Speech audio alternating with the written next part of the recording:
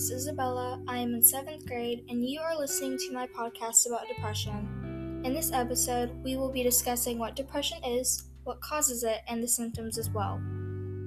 Keep in mind, I myself have not been diagnosed with depression, so my viewpoint may be a little different than if someone diagnosed with this mental illness was speaking. Globally, more than 264 million people of all ages suffer from depression, meaning you, your friends, or someone in your family can easily be diagnosed with this mental disorder. Understanding it is key to overcoming it. According to the website Psychology Today, depression is a mood disorder that causes a persistent feeling of sadness and loss of interest. Also called major depressive disorder or clinical depression, it affects how you feel, think, and behave, and can lead to a variety of emotional and physical problems. You may have trouble doing normal day-to-day activities, and sometimes you may feel as if life isn't worth living. More than just a bout of the blues, depression isn't a weakness and you can't simply snap out of it. Depression may require long-term treatment, but don't get discouraged. Most people with depression feel better with medication, psychotherapy, or both. You begin to withdraw into a shell, maybe enjoying some pleasures in that shell, like reading a book or dreaming up inventions, but feel essentially sad in there, cut off from some pleasures that might make you happy, too much in your own company, too busily spinning out your own worries, regrets, and fantasies. That state of dwelling inside is a refuge, but also oppressive. You may or may not appear it to the people around you, though probably you do, but sadness has now become a constant background coloration to your life. While I was researching, I thought of a question. Can you be born with depression, or is it developed over time? Let me begin with the headline. You may have been born primed to become sad. The epidemic of depression.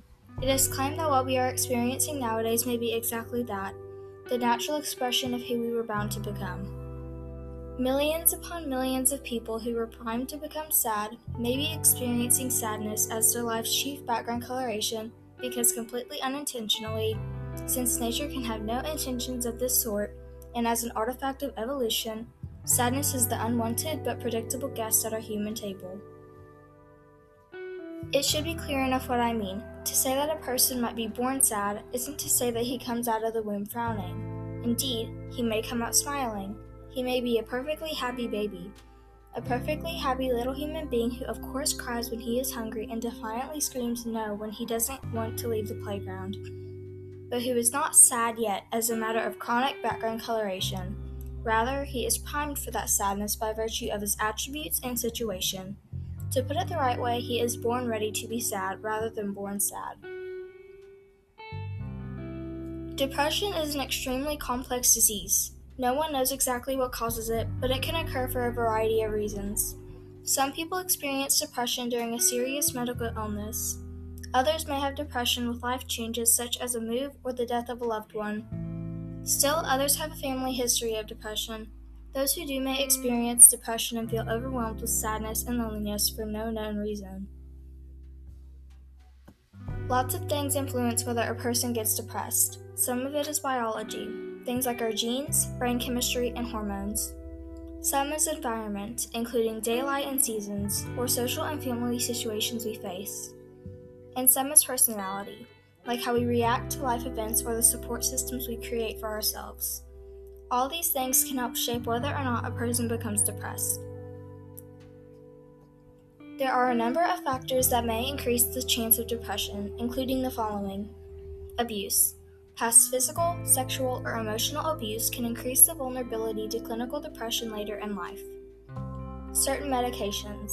Some drugs, such as isotretinoin, used to treat acne, the antiviral drug interferon alpha, and corticosteroids can increase your risk of depression.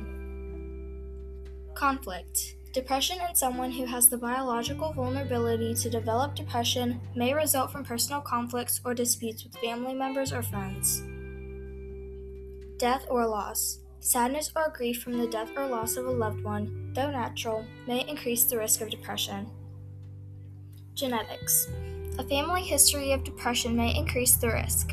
It's thought that depression is a complex trait, meaning that there are probably many different genes that each exert small effects, rather than a single gene that contributes to disease risk.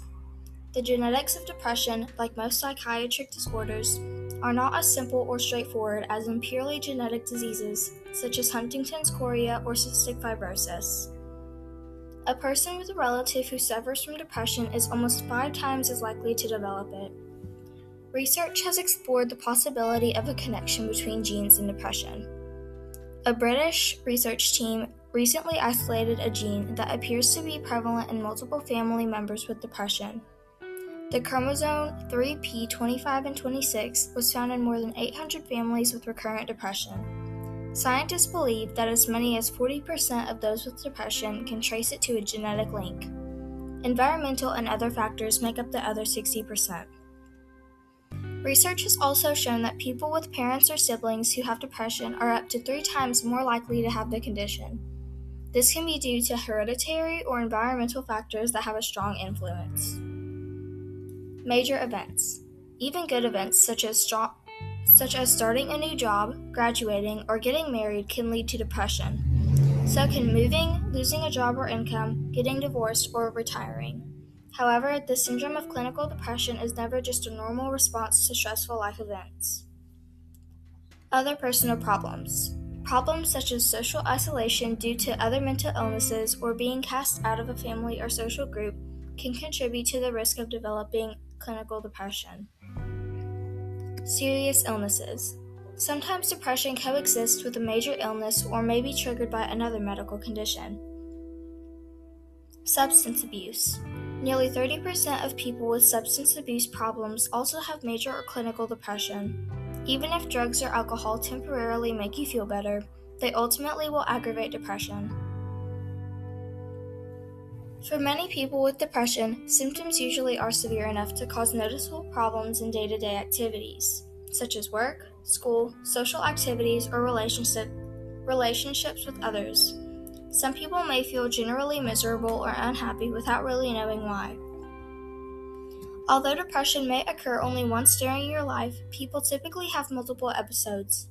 During these episodes, symptoms occur most of the day, nearly every day, and may include feelings of sadness, tearfulness, emptiness, or hopelessness, angry outbursts, irritability or frustration, even over small matters, loss of interest or pleasure in most or all normal activities, such as hobbies or sports, sleep disturbances, including insomnia or sleeping too much, tiredness and lack of energy, so even small tasks take extra effort, reduced appetite and weight loss or increased cravings for food and weight gain, anxiety, agitation, or restlessness, slow thinking, speaking, or body movements, feelings of worthlessness or guilt, fixating on past failures or self-blame, trouble thinking, concentrating, making decisions, and remembering things, frequent or recurrent thoughts of death, unexplained physical problems such as back pain or headaches. Common signs and symptoms of depression in children and teenagers are similar to those of adults, but there can be some differences. In younger children, symptoms of depression may include sadness, irritability, clinginess, worry, aches and pains, refusing to go to school, or being underweight. In teens, symptoms may include sadness, irritability, feeling negative and worthless, anger, poor performance or poor attendance at school, feeling misunderstood and extremely sensitive, using recreational drugs or alcohol, eating or sleeping too much, self-harm, loss of interest in normal activities, and avoidance of social interaction. Thank you for joining me in learning about depression, its causes, and its symptoms. If you want to learn more about the causes and symptoms of depression, you can go to www.webmd.com and www.mayoclinic.org to find that information. I hope you will join me next time when we dig deeper into the different types of depression.